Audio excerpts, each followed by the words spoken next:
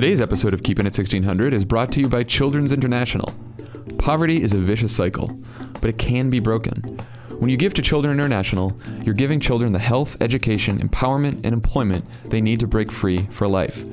At Children International, 84% of every dollar goes toward helping children. That's how you know you're not just making a donation, you're making an impact. This giving season, give something that counts. Donate today at children.org/give. That's children.org/give.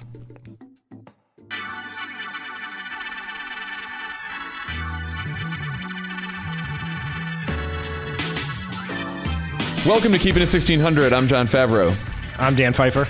On the pod today, we have Chuck Todd, NBC's political director, host of Meet the Press, and host of the Meet the Press podcast 1947. We'll be doing a crossover pod with Chuck. So this will be on his podcast and we'll be on his. So exciting stuff. I know. We're just making moves left and right. But first we got some news. Actually, first, Dan, do you want to say something about your attack on Carl's Jr.? Yes. I have said a lot of things on this pod, many of them wrong, some of them offensive, but nothing has elicited the reaction that my attack on Carl's Jr. did. And maybe I put partisan blinders on because I care about the working men and women of America, and I don't think that Carl Sr., or whatever the dude's name who's going to be Secretary of Labor is, should be Andy Putzker, I think. Putzker, yeah. But boy, just Twitter, my friends just very upset about the Western bacon cheeseburger, or whatever it is that people really, really like, and love it too. Just love it. Just a brutal attack, and then Levitt's a fast food connoisseur. He goes down the street to Norm's Diner, in the morning, and eats all kinds of horrible things. So that doesn't surprise me. All right, so Trump was tweeting this morning. We'll start with the silly and move on to the serious. Yes. Has anyone looked at the really poor numbers of Vanity Fair magazine? Way down, Big Trouble dead. Graydon Carter, no talent, will be out. So I saw this. You put this in the outline, Dan, and I woke up and I'm like, what is he talking about? What is Trump talking about? It turns out that there was a review in Vanity Fair of the Trump Grill by Tina Wen, in which she called it a cheap version of rich, which I thought was that's a great descriptor. The other line I liked from it was, the bathrooms transport diners to the experience of desperately searching for toilet paper at a Venezuelan grocery store. I don't know why there's an attack on Venezuela in there, but I thought it was some great writing. Yeah, it was very good. So he was upset about that. Yeah. Well, I guess he and Graydon Carter have a long-running feud because I believe Graydon Carter was the first person to raise the smallness of Donald Trump's hands. Oh, good for Graydon. And so they've run it. They've had a running feud here, and so he was very upset about that. The funny part is, Donald Trump also used to have a magazine, and it failed. So he has no concern for the glass house in which he lives ever, which I guess maybe is an asset since he's going to be president of the United States. Look, everyone knows when you become president, you continue the personal feuds you've had over your life with people, and you use your platform to attack those people. That's what you do as president, right? Yes. I mean, is there any surprise that the Trump Grill would suck? No, I wouldn't. I mean, forget pre-Trump, like invading our lives like this. I would never go to a Trump restaurant. I would have never even thought about it because I would have just said like, Trump, oh, that's like super gaudy, celebrity apprentice guy. I mean, I guess someone's out there is being like, that's why you lost, but whatever. Yeah, it's like going to Guy Fieri's restaurant. I think like it wouldn't even occur to me as a good idea. Oh, you're probably going to get a bunch of attacks on that. Do people not like Guy Fieri either? I think not. I don't know. I've heard some. Yeah, he's probably going to be secretary of something. Not get into it. We're Jose Andres people on this podcast. That's right. So then Trump tweeted, the media tries so hard to make my moves to the White House as it pertains to my business so complex when actually it isn't. No, it isn't. In fact, the only way you can avoid being in violation of the Constitution from day one is to sell your stake in your businesses or place them in a blind trust, and Trump has decided to do neither. So it isn't that complicated. You're in violation of the Constitution, buddy. That is true. It is not complicated either way. It is not complicated if you follow the law. And if you decide to completely disregard the law, that's also a simple solution. Right. Like, I don't know where the conflict of interest thing goes, because we're all sort of screaming it from the rooftops, but Paul Ryan does not seem to care that the president of the United States is probably going to be in violation of the Constitution and has all these conflicts. Neither does Jason Chaffetz, who runs the investigation, would run the investigation here, the Oversight Committee. He was all ready to investigate Hillary Clinton for like 3 years, and suddenly Donald Trump has a serious conflict of interest in that he has a business empire all over the world that he is not divesting out of. So, I don't know what to say here. Yeah, I mean, Donald Trump is going to violate like 10 laws on the day he is sworn in. I mean, it's a fact. Unless he sells his businesses, he's going to be in violation of his GSA lease. He's just waiting until he's in charge of the GSA, I assume, to ensure that the GSA does not kick him off his lease. Can we tell people what the GSA is? The General Services Administration, who is in charge of government buildings. Property. Yeah. Yes. And they leased the old post office in D.C. to Donald Trump to turn it into a hotel that will now become the place where every foreign diplomat stays in order to curry favor with Donald Trump. And when the foreign dignitaries stay there and pay for the hotel, the money goes to the Trump Organization, which Trump is a part of, which means that heads of foreign governments are paying money to the President of the United States, which is not allowed in the Constitution. Spelled out. Not fake. It's not fake news. It's the Constitution. Can you prove that's in the Constitution? Can you prove that? If we're gonna, the next thing's gonna be like, oh, your copy of the Constitution is fake news. It's not real. No, it's in the Constitution. So at least just admit it. Like, you can tell us you don't give a shit, but at least admit that he's going to be in violation of the Constitution. That is the opinion of not just Democratic lawyers but Republican lawyers. George W. Bush's ethics lawyer has this opinion as well, along with a whole bunch of others. So, and then there are nepotism laws to prevent politicians from hiring their family members. Oh yeah. And Donald Trump is hiring all of his family members, except for the ones who are running the business, who are also advising him. It's like the White House Sopranos here. Well, I think if our politics was an HBO drama, then this will end with Comey bringing down Trump for violating laws. Oh yeah. And then we will because the way this can only end for Democrats is to be forced to then cheer Comey and have all our previous tweets thrown back in our face. Someone said this the other day, like, Comey should step down, Comey should resign. Like, I have been very angry with Jim Comey, and I do think that the letter, was a big reason she lost the undecided voters towards the end. But no, I think we should keep him there because he's like, he's shown that he will. We need him there. Can you imagine who Trump would appoint to be head of the FBI? Would it be like that dude Bo Dietl from Fox? Like, probably, or Giuliani. I mean, this is real. It's not like if you think the next FBI director after Comey under Trump is going to be any better whatsoever, or not just like the scariest person you could ever imagine, then yeah. Yes, because if there's one lesson that you could take away from that election is, at least Trump would take away, is you definitely want a buddy in the FBI because they can fuck you. And so I'm pretty sure he's not finding some independent-minded prosecutor to take. It's not going to be, some independent prosecutor take that role. It would be one of his cronies. Yeah. So, and a crony who's probably on TV, since all of his jobs seem to be going to TV pundits. Yeah, I mean, the interesting dynamic is going to be between Comey and Jeff Sessions, who will be not really technically his boss, but the FBI is, within the Justice Department. And I'm sure they're going to have some clashes of opinion. Yeah, well, in the Clinton years, during all the Clinton investigations, when Janet Reno was the Attorney General, also not super close to the Clintons, Louis Freeh was the FBI director, and there was a lot of tension there. And so there was precedent for this. Okay, the last tweet was, if Russia or some other entity was hacking, why did the White House wait so long to act? Why did they only complain after Hillary lost? Okay, so here's the Wall Street Journal headline from July 27th, 2016. Obama says experts tie Russia to DNC hacking.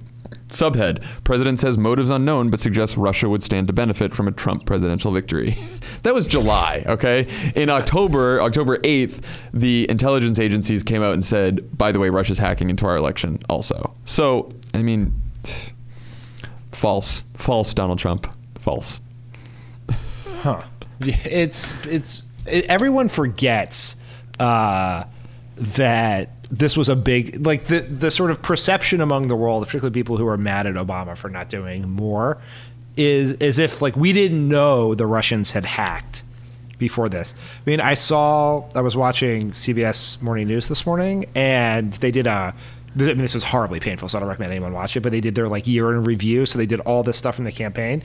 And there was that whole exchange in the third debate, I think, where about that Russian hacking and Hillary Clinton saying that he was, that Trump was Putin's puppet, and then Trump's like, you're a puppet, right? So and she said, she goes, 17 intelligence agencies have come to the conclusion that, and then she went on. I find that deeply disturbing, Secretary and Clinton, I think it's she time. has no idea whether it's Russia, China, or anybody else. I am not quoting myself. No idea. I am quoting Hillary, you 17, have no idea. 17 do you doubt 17 our military has and no civilian idea. Agencies? Well, yeah, he'd rather believe Vladimir Putin than the military and civilian intelligence professionals.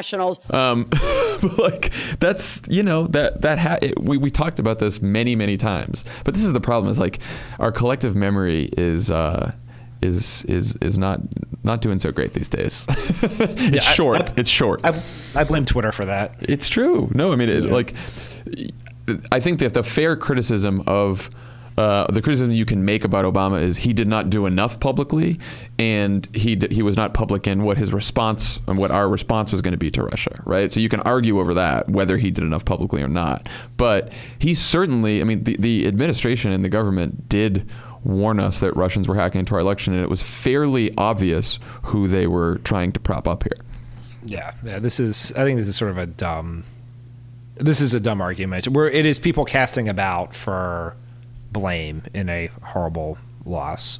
Yeah. I mean, look, I want to know personally, like, what are we going to do to the Russians? And I saw Loretta Lynch, the Attorney General, today said, we're going to try to make as much public as possible, but it's very possible that this retaliation will have to be private just because of the methods and everything else we use. I mean, some of this stuff has got to be like covert. So that's not satisfying to the public, but it might be how the retaliation has to go. It is worth noting, just to put all my biases on the table here, that I personally have been sanctioned by Putin before, and I am still banned, as far as I know, from traveling to Russia. Yeah, you and Ben Rhodes, right? Yeah, in part in part because I went on Meet the Press to talk about this with our guest Chuck Todd the weekend before they retaliated us, and the only reason anyone could think of as to why I was on the list with people like Ben Rhodes, the people who write the sanctions in the Treasury Department, was I was on Meet the Press and said bad things about Putin. So, and then I assume I'm still sanctioned, but I'm not really going to test the waters. I don't want to end up in that Snowden hotel in the airport forever. But when they re-upped them last year, I guess, after I left the White House, I was still on the list. So yeah. Also, I'm not emailing you anymore. That's this is a public service announcement that someone on Twitter suggested we do, and I think it's good, which is everyone turn on two-step verification on your emails. You should. Yes. And I'm not going to go through the whole. Lovett would if he was here, because he likes this kind of stuff. He turned me on to two-step verification a couple of years ago, but it's Google it and then turn on two-step verification to your email. That's the world we're in. It's extra security. Hey, okay. Can I, Barbara, before we move, can I also, just because I want to turn this pod into an immediate response to everything you guys say on earlier in the week? Yeah, I like that. Can I defend the Clinton IT guy?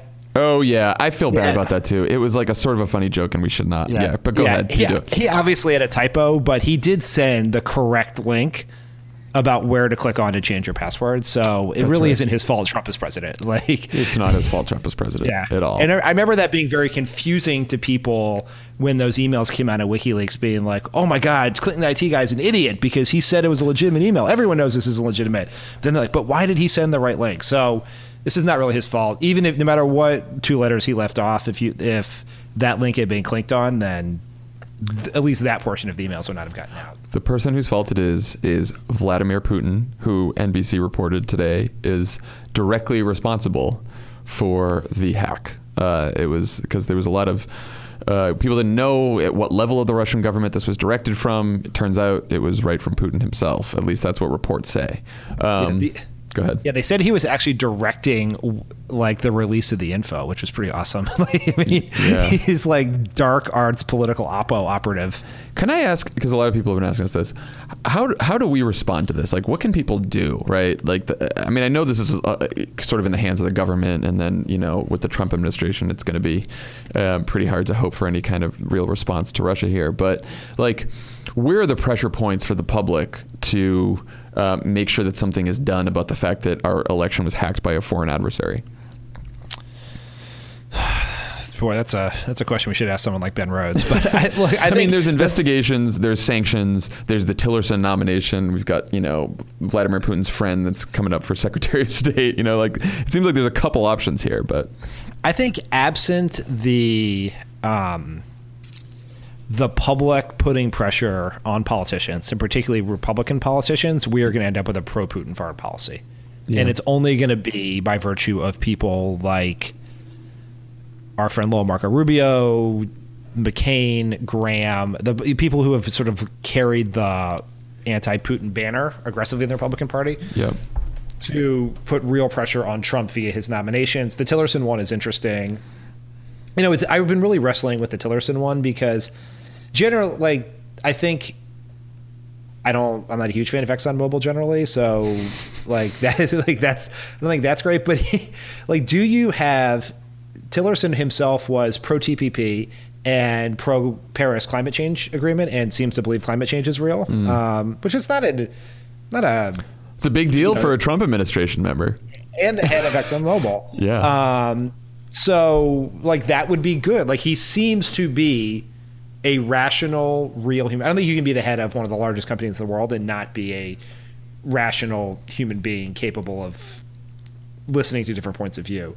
But the Putin thing is worrisome, and so it's worrisome. Do you want a pro climate change, pro Putin Secretary of State, or do you want a anti-Putin, anti-climate change Secretary of State? Because it feels like that we're going to end up with something. I'm nervous about the taking down of Tillerson, even because who is it going to be Bolton who well, that's what as the top? Yeah. I mean, the thing with Trump nominees is that behind the one that you defeat is always one that's probably worse, right? And so I think it's a contest of they're bad for different reasons or they're problematic for different reasons. But John Bolton is a pretty scary prospect as Secretary of State too, since he had quite a hand in manipulating intelligence around the Iraq War, and has done a number of other crazy things. So not great, Dan. Not great. Let's talk about the tech meeting, Trump and the tech CEOs, since you're a member of the Silicon Valley elite now. I live in the Bay Area. I'm not sure I haven't made elite status yet. I know. Should they have gone, these tech meetings? Yes. Yeah. You have to. It's the right. Some people have asked me about this, and the equivalent I can think of is the Wall Street CEOs who would come meet with President Obama in 2010 when we were trying to do Dodd-Frank. You can either have a voice or not have a voice, and I think you have an obligation. If the president calls a meeting, people should generally go to the meeting. Second, these are major companies who have a lot of business before the federal government and have shareholders and employees, and they, I don't think they had a choice. I'm sure it wasn't pleasant by any stretch of the imagination. I don't think those Wall Street guys particularly enjoyed those meetings they did with Obama either. But I think you have to go to the meeting. I don't know. You should make your points in the meeting and use your forum to carry.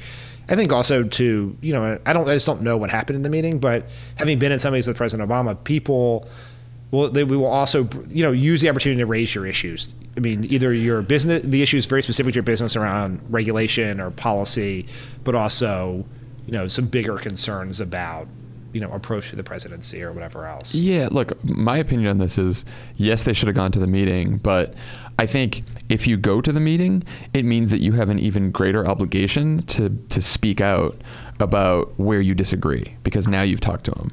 And what I don't think these companies can do, or any company, is if they believe and have said during the campaign that Trump was racist, sexist, offensive, derogatory, antithetical to a lot of the beliefs and ideals that these tech companies purport to have, then you can't go into a meeting with him, have this whole meeting, come out, never issue a statement where you say, I'm still upset with how he ran. I thought a lot of things he did during the campaign were racist, sexist, et cetera, et cetera.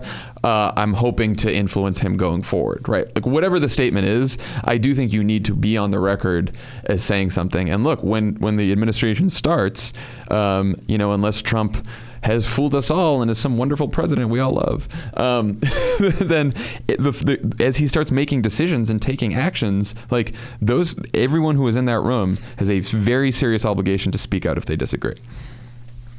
I think that's right. I think it's also important for us to separate some of these people as individuals acting in their personal capacity supporting Hillary Clinton and the CEOs of said companies representing the shareholders and customers, which may look a little bit more like America than the people that they live with out here in Silicon Valley. Right. And I think that there may, I guess the example I would use is that these companies were not shy when they were concerned about how the NSA acted under President Obama. Yes. Right. Even though they liked, personal supporters of President Obama, many of them donated to him or raised money to him or grew to be friends with him over the course of, his 8 years in the White House. But when something happened that they disagreed with, they spoke out. And there is no reason to believe that these companies will not do that in a similar situation. Many of them, for I think moral reasons, but also business reasons, are big supporters of immigration reform. That's going to say a lot of their companies, not the voice of the CEOs, but the voice of the company, the brand of the company, is embracing diversity, embracing a global world where we all sort of get along and learn from each other. Like that's sort of embedded in the mission of a lot of these tech companies, more so than other companies. Right, and they advocated. Many of them advocated for immigration reform over the last several years, and I suspect they will continue to do that, going forward. So I think we have to see, but I think it's unfair criticism of them to say they didn't support Donald Trump, therefore they should not go meet with him because that somehow normalizes him. I don't think it's the right way you respond to a president, whether you agree with that president or not. And I don't think it's the right way to represent the interests of your shareholders and your customers and your employees. I agree. All right, before we get to Chuck, one more issue. Our friend of the pod, Tom Perez, has joined the race for DNC chair. What do you think, Dan? Tom Perez is a friend of mine. We worked together for several years in the White House. He's one of my favorite people I've ever worked with. I think he would be a great DNC chair or great whatever he wants to do next. But I think Tom Perez checks a lot of the boxes that Democrats are going to be looking for in terms of he's a good messenger.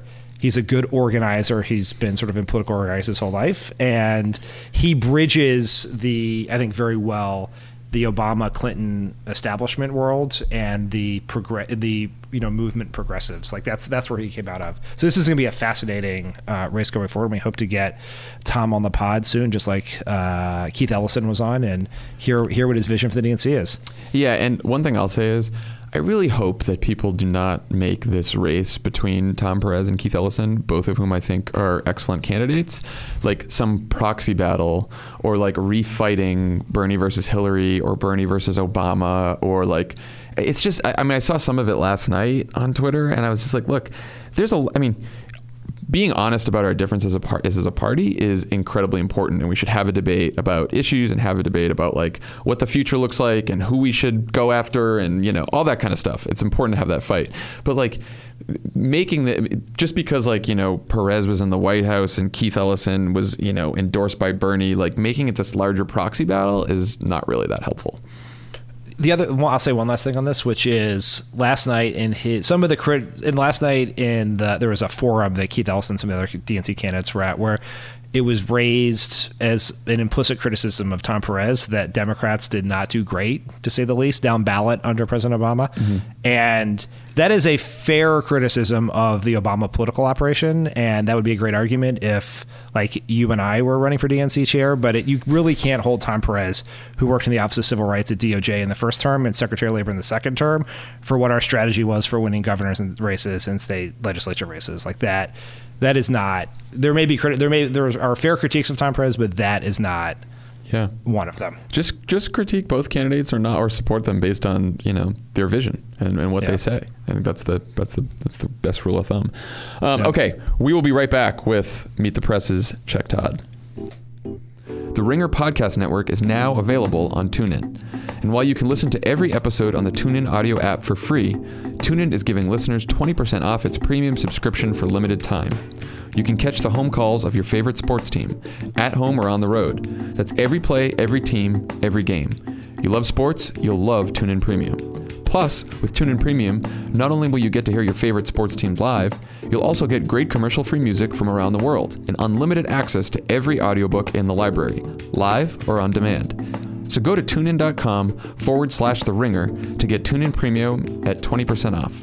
Download the TuneIn app and subscribe today.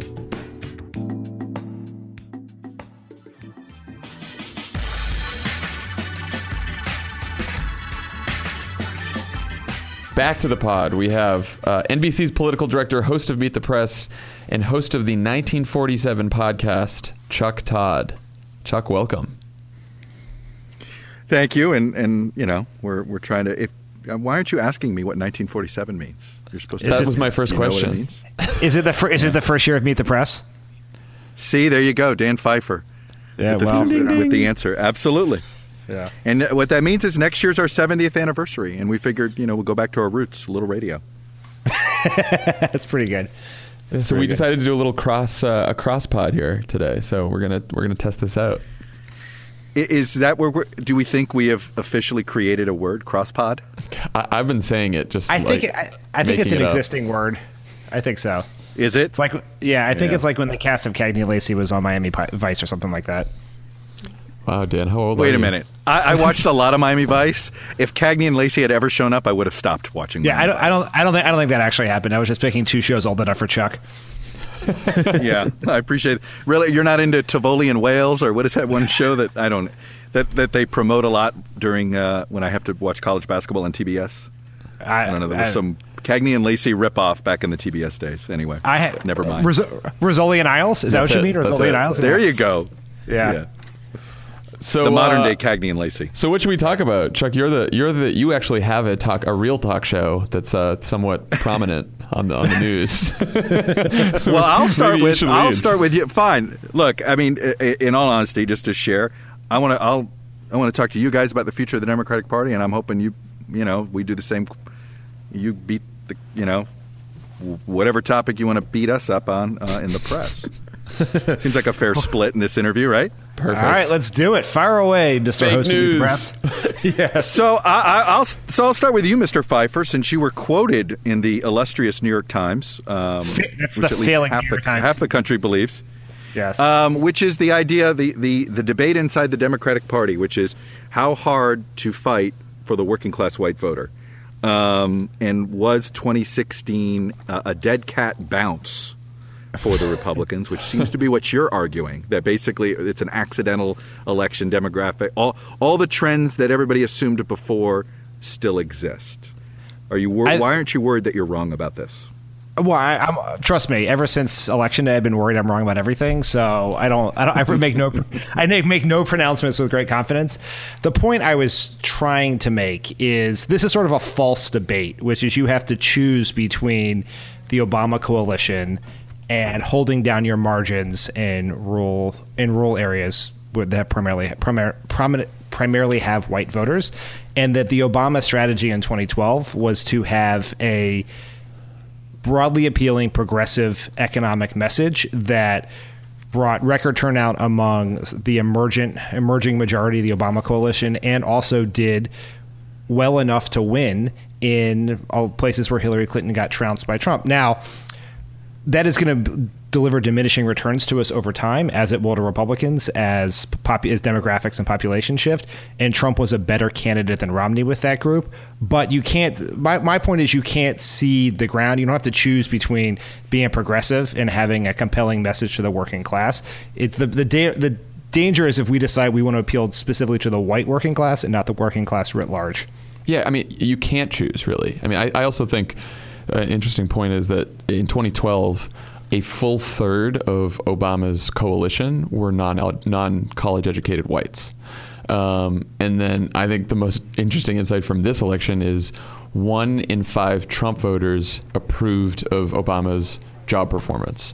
So I don't think it's like a complete fluke that we shouldn't worry about. Like, we should of course worry about this, and we should build up the party and organize. But I think what we learned is whether you're going after non-educated college whites, or non-college educated whites, or the so-called Obama coalition of African Americans, Hispanics, young voters, college educated voters, etc. You still need sort of an inspiring message to drive people to the polls, and fear of the other is not enough to motivate votes. Have you guys thought about? I'm curious. Have you thought about how the white working class would be feeling today had Trump lost? That, the despair that that they would have felt. Oh my God, my way can't win an election ever again. What do you think what would the impact have been in white working class rural America? I think it would probably be similar. When we saw some of this in 2012, right? So, yeah, I think you would. Like, elections are cataclysmic events, social and cultural events now. And, if you go back and you read all the stories about how I would argue that's by the way, that's a problem. But anyway, go ahead.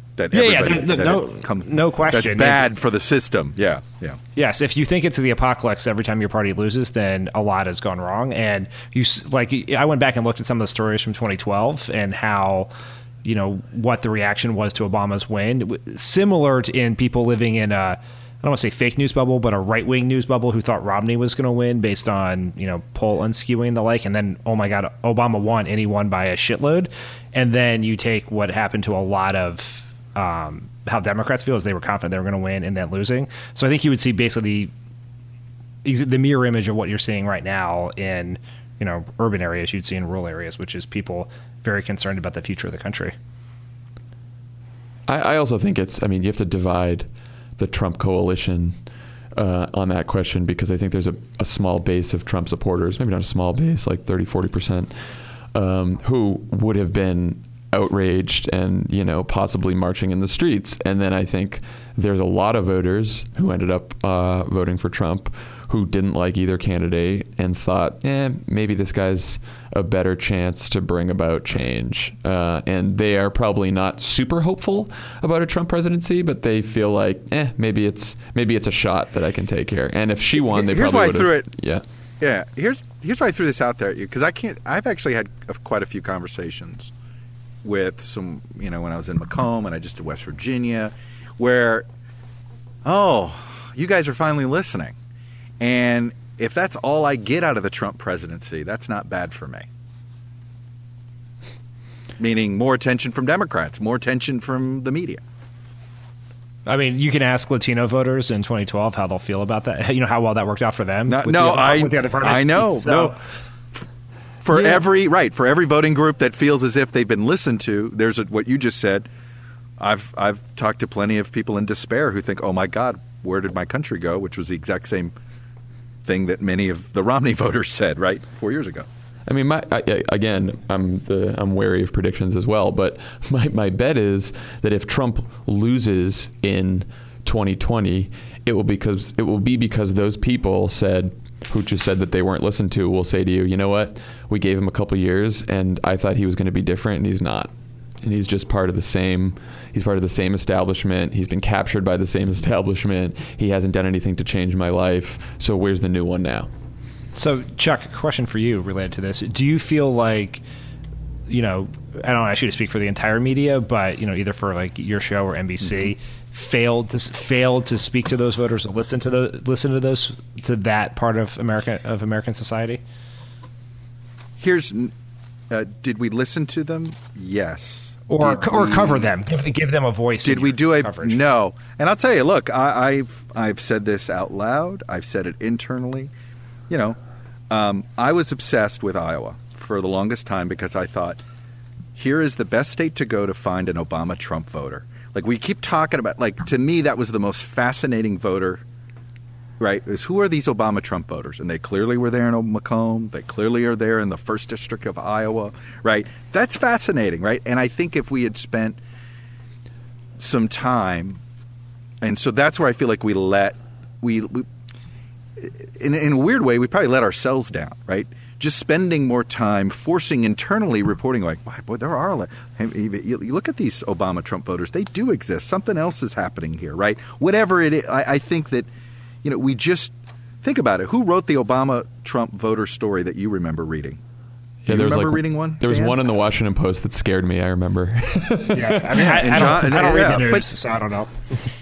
Right. I mean, but and Iowa was staring us in the face. Like, we ended up finding out there were more places where there were Obama, but that was one that was staring us in the face for the longest time.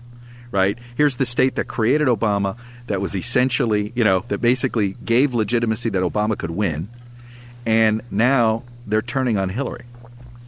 That's interesting. So that's where I feel, if you ask where, but this is where, I've struggled in explaining our role, because, my problem is some of the, and I've been referring to them as sort of the concierge media, which is the people that a candidate can call up and just do their bidding for them. Their platform is louder and bigger than ever. And it drowns out what happens with the actual journalists that are the ones in the middle trying to do this work. And that's also a bit frustrating, and I don't have a good answer for how we declutter this a little bit. Do you think one issue is, I mean, I noticed when right after the election, the big self-reflection in the media was, how did we miss the story? Which is really a self-reflection that's based on prediction. We predicted wrong. And I know that's right. And I hope you're saying is that's the wrong premise to start from. Yeah. Well, I'm just wondering, I mean, look, we did this podcast for, the last 6 or 7 months. And one thing that hit me after the election results were like, we became too much like, the pundits that we often decry, because every day, every podcast episode, it was like, what are the polls? What's going to happen? Who's going to win? How's this going to play? And I wonder if political journalism doesn't need to get back to hearing people's voices, doing real reporting, or if, that's not as exciting as the prediction business. And so it's not a business model. Like, I don't know how that goes, but what are your thoughts on that? I can tell you this. I'll tell you.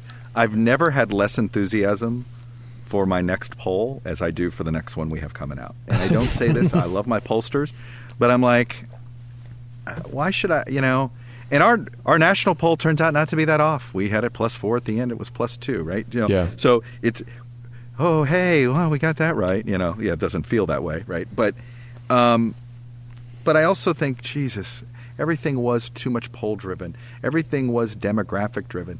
I'll tell you one. So you're right. It's like, I mean, look at, I'll tell you one thing that hit home to me, and I just, God, when the first person who pointed it out to me, I felt like a jerk. Was hearing a voter say that when we would say college-educated whites and non-college-educated whites, we were implying the dumb people were for Trump and the smart people were for Clinton, and we were being clinical about it and speaking of demographics, but you know what? I get how people heard it differently.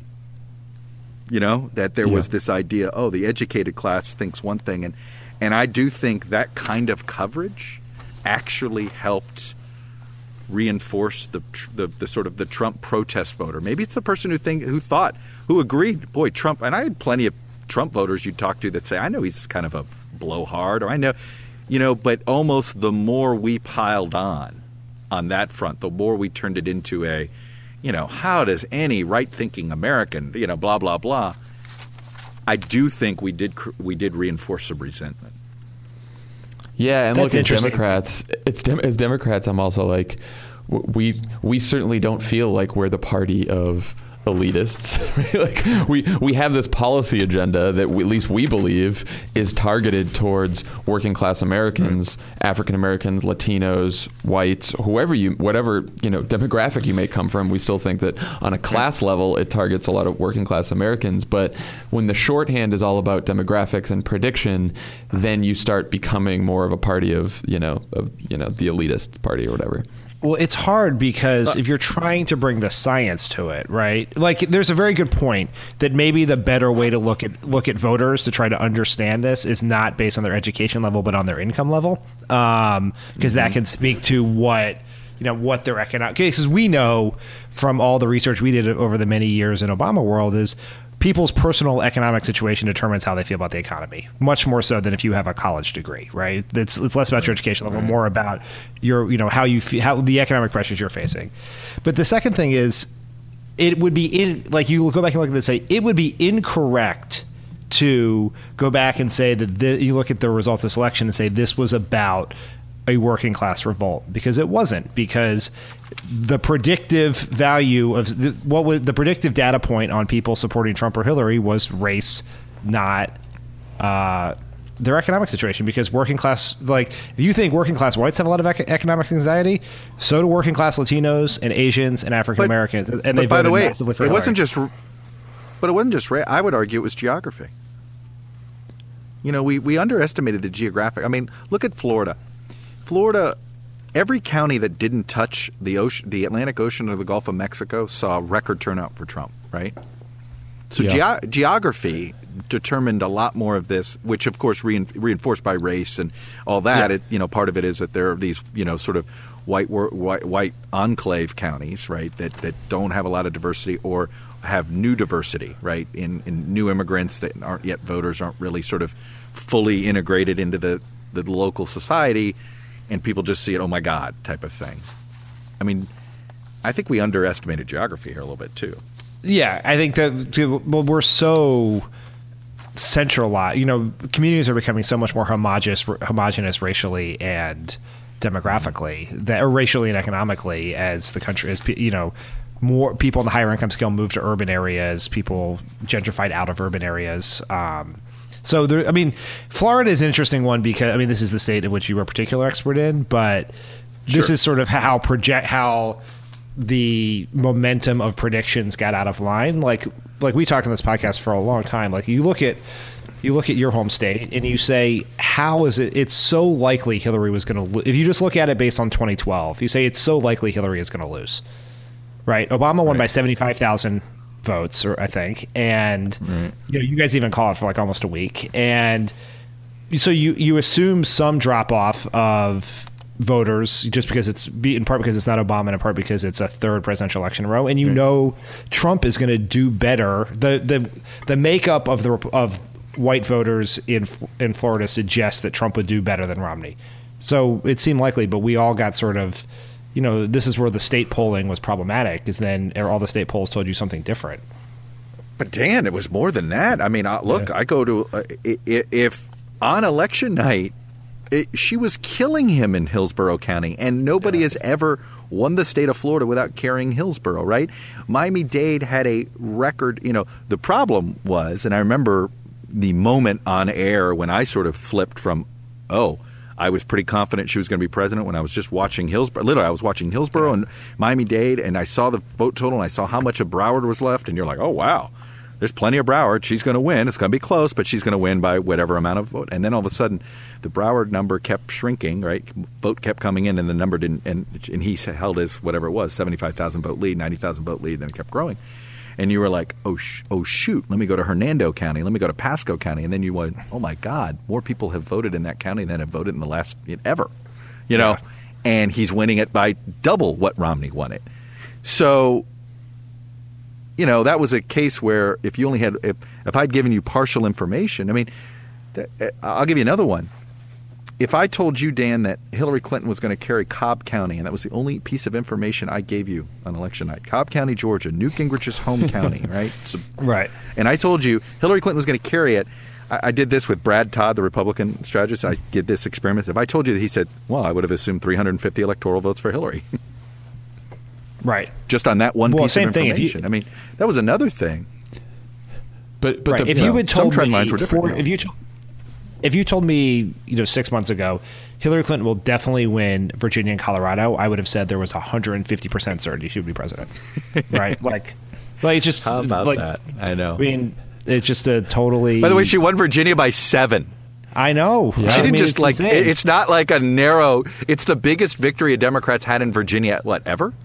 Probably since LBJ or something like that. Right. Yeah, since the old Democratic South. The question is, we just decried talking about it all demographically, and then we did that. We just did it. But how much of this is based on the very unique personalities and candidacies of both Hillary Clinton and Donald Trump, and how much is broader trends. I still think that campaigns and the candidates really do matter. And I think we learned. By the from way, this if you race guys, that's so. why you have to answer this question as a party, right?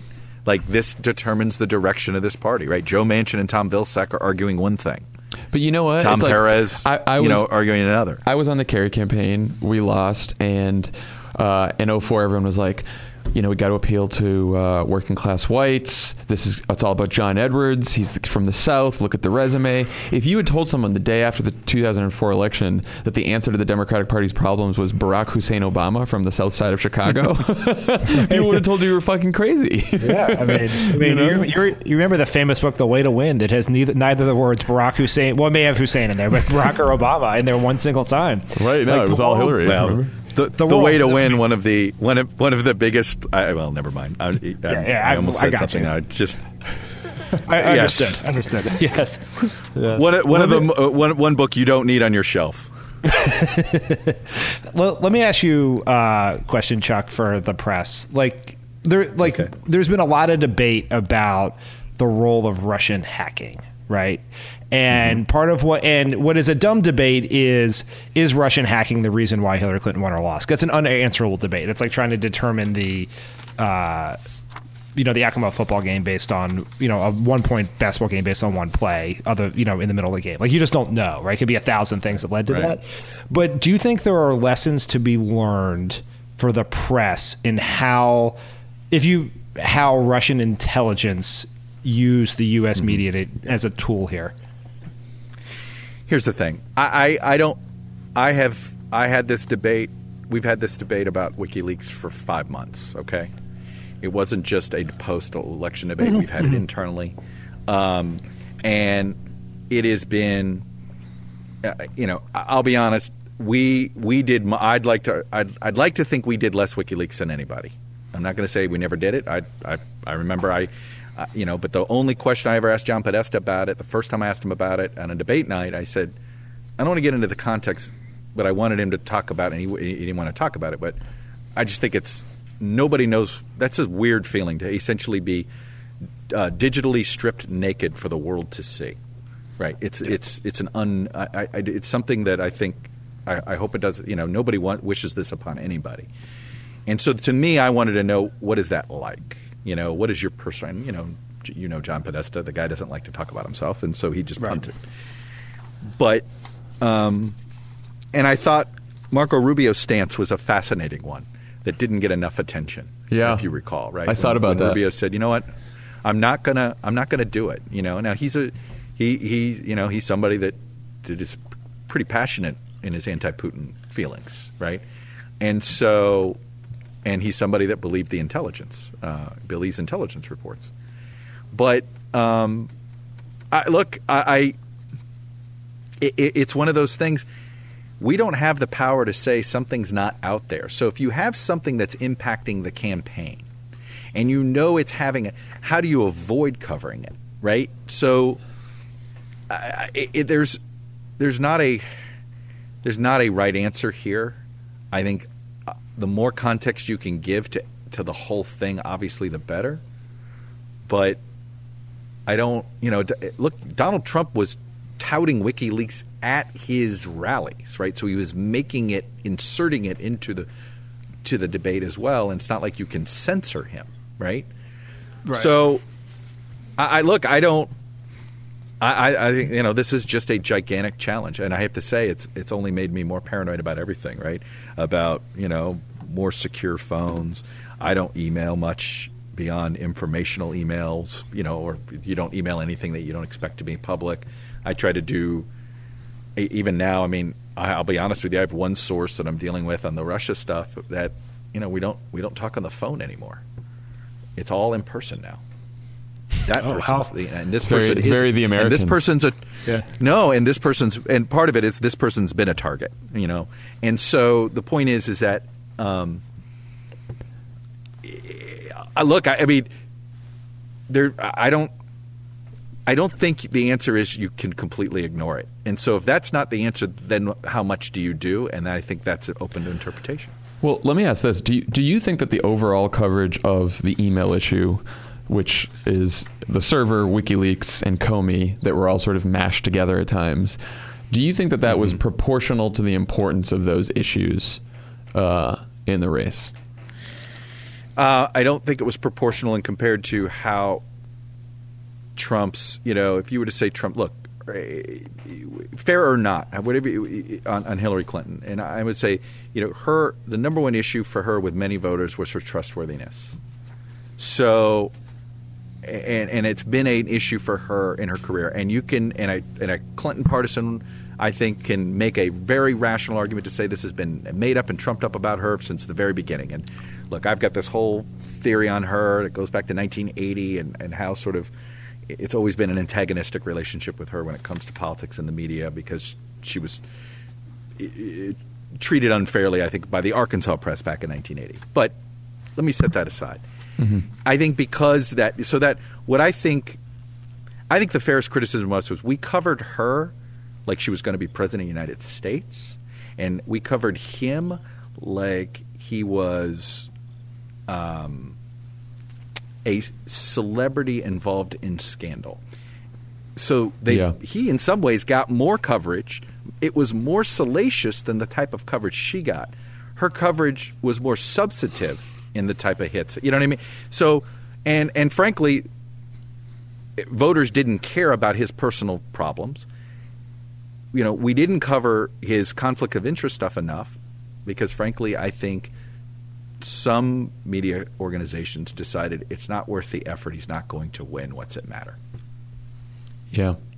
No, I mean, like from a campaign perspective, my lesson from the coverage would be next time you're running against someone, find an issue or a scandal that reinforces a character trait that people already don't like about that person, that also reinforces a positive character trait for your candidate, and just harp on that to the detriment of almost every single other target that they give you, because the media will latch onto that and keep going with it right up until the end. And it's not even the media.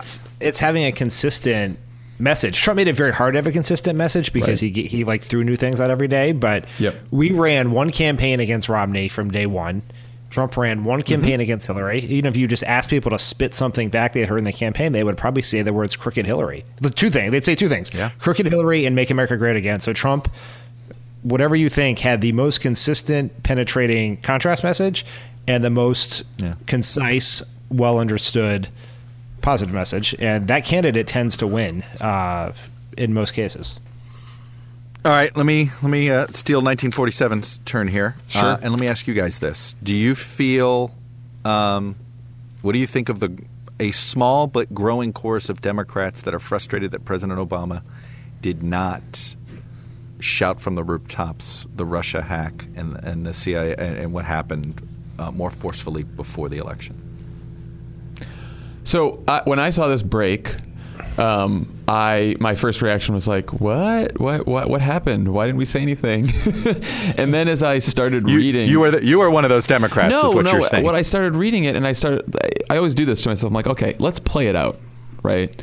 So McConnell tells him, we're not doing a bipartisan statement on this. We're not going to stand with you. And if you go talk about this, then I'm going to accuse you of playing partisan politics, right? So then Obama says, screw McConnell. It's too important. I'm going to go out and say something anyway.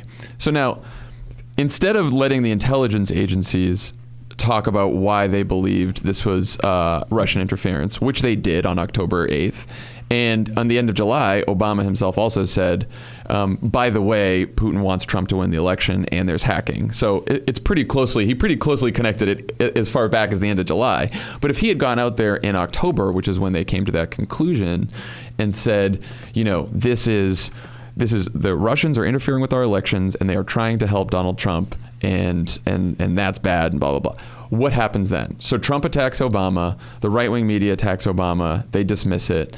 McConnell attacks Obama as promised. And then the question is, does that impact the vote at all? Or does it just, now that's not to say, I don't think it would have helped the situation. I don't know that it necessarily would have hurt the situation. So maybe he could have said something and, I don't think it would have made things any worse. But I don't know that it would have made things any better. I mean, I've been like put all of our obvious biases, on the table here, but like I've been in these situations where you are trying, not related to the campaign, but where you have a question of classified information that you want to declassify and put out. And it is very hard to do it. You have two situations. One, you're going to be accused of playing politics, and so that would be problematic. I don't think it'll just be the right-wing media. I think the media itself would savage. And your hands are limited because you can't put the supporting evidence out, right? You can make a declaration, but you can't, because it's all classified in sources and methods, you can't go to the world and do a bill of particulars and say, here's all the stuff. We dealt with this with the NSA stuff all the time. We would, a story would be written. It would be somewhat right, but not exactly right. And we could go out and tell the press it was wrong, but we couldn't show how because your hands are tied. Second problem Obama had here was the FBI had already told the New York Times that they didn't think that that Russia was trying to help Trump. And the New York Times had put it on the front page above the fold. And so Obama was going to go out and say this, and then some parts of his own government who disagreed with the assessment would have publicly said that. And it would have been, I think it would have been bad I don't know what impact it would have had in the election. I agree with John. I don't think it would help. Maybe it wouldn't have hurt either because, who the hell knows what was going to matter in this election? All right, but let me ask you about now. For government. Should he have been the one to have shouted the CIA conclusion to the rooftops post-election? Well, I think now having it come out in the post, should he be more forceful, and should he be? It's clear Trump's not going to punish these guys right now. He may have to get there because Congress may force his hand, but should he be doing something now before the Electoral College, for instance? I'm sure you've heard from quite a few Clinton campaign staffers that wish he would do that. Yeah, look, I think there's two things there. One is he's got to wait. I think if the CIA, if there wasn't that Washington Post story, then he would have waited for the investigation to be completed to pull all the threads of the investigation together so he could talk about it before he leaves office. I think that was always the plan, and then I think probably that the leak jumped the plan. The tough part is it's just because if we found out that the Russians hacked our voting machines, right, and this was out there, then that would be a huge deal that, yes, maybe we need to talk to the electors and this could be big here, Right. But it is very hard, and it was very hard during the campaign. It is hard to undo the damage done by propaganda, an attack based on propaganda, right? Because what this was releasing emails that were real and people made judgments from what they read about the emails and from how the media portrayed the emails and how the Trump campaign portrayed the emails. And Barack Obama talking about that, a partisan, a Democrat, someone who supported and campaigning for Hillary Clinton, isn't changing your mind that you didn't like that Hillary Clinton said that to Goldman Sachs. And that's the real that's the tough situation he's in. Yeah, I don't think the Electoral College should be the deciding factor here. To John's point, if we knew there was a question about the accuracy of the actual results themselves, some evidence that they hacked in to the, the whatever Macomb County voting Macomb machine. County, right? Thank you for picking a random county. And move votes around. Then yes, I don't think the Electoral College should vote till you get to the bottom of that. This idea that I find it dangerous to think that what we should do is convince electors not to respect the will of the voters in their states. That's a terrible precedent to set and a bad thing. I think what I am concerned about related to this is the medium and long-term implications of the fact that Putin was able to get the only pro-Putin politician in all of America. There were none. The Republican Party beat the living shit out of Obama in 2014 because they thought he was not being aggressive militarily enough with Putin. Right. And now the leader of the Republican Party is someone who has close ties to Putin, praises Putin, has a national security advisor who has ties to Putin, has nominated a secretary of state who is a friend of Putin, had a campaign manager who was a lobbyist for allies to Putin, and changed the Republican Party platform in order to make it less anti-Russia. So just imagine the party of Reagan having a more pro-Russia platform. All of that is going to mean a lot in the world order going forward. And we have to get to the bottom of this to understand the foreign policy implications going forward. I don't think it is about how the whether it meant Hillary Clinton won or lost the election, because I personally believe that, and I think the polling somewhat suggests this, or the move in the polling, that Comey was 10x more influential than John Podesta's emails. But in a close race, all things matter. So maybe she would have won with Comey. Right? Like maybe if she hadn't had pneumonia and Comey had happened, this hadn't happened, she might have won. It's just like who knows for sure. So there's a bigger picture here. But to go to that front about it's like the whole, what is it? Victory has 1,000 fathers. Orphan defeats an orphan. Defeats an orphan. But my EP has this other thing. He's a big Buffalo Bills fan, and yes, there's always has to be somebody at Meet the Press that's a big Buffalo Bills fan. But he always talks about the infamous missed field goal in the Super Bowl and how the entire history of like whether the run and shoot offense was an effective offense, whether they were tough enough on anything. He's like, literally, if a gust of wind blows that field goal good, the entire legacy of the Buffalo Bills is rewritten just based on based on 3 feet or 3 yards, of a field goal that was wide right. And it's like ultimately that's how you describe this election, right? Which is just there's 1,000 things that impacted it at the end of the day. Yeah. When it's that close. Right. Yeah, like 40,000 votes change, and the Clinton campaign's a bunch of geniuses, and the Trump campaign's they're geniuses. Identity politics works. Yeah, right. Identity politics works. It's the future of the Democratic Party. Yeah, so we actually don't call it identity politics for the record. We just call it like progressive progressive politics. Yes. Sorry. Yes, sir. That's okay. Dan's being politically correct here on the podcast. No, it's not even politically correct. It's just I feel like the Obama recipe is being boiled down. I hate the term identity politics. I hate it. No, well, it's we also call it not being afraid of appealing to non-white people, which was the MO in politics. A recipe that works well for us. Right. Yeah, that's right. Well, it's hard to have that strategy when the candidate is not white, so it's hard to trick people. And you can't do a sister soldier moment. The entire ticket. On that front, but that's another debate down the road. Well, thank you for doing this. Well, Jon Favreau and Dan Pfeiffer, thanks for being on 1947. Okay, thanks to Chuck Todd for joining us today on the 1947 pod, and we'll see you next week. Thanks, guys.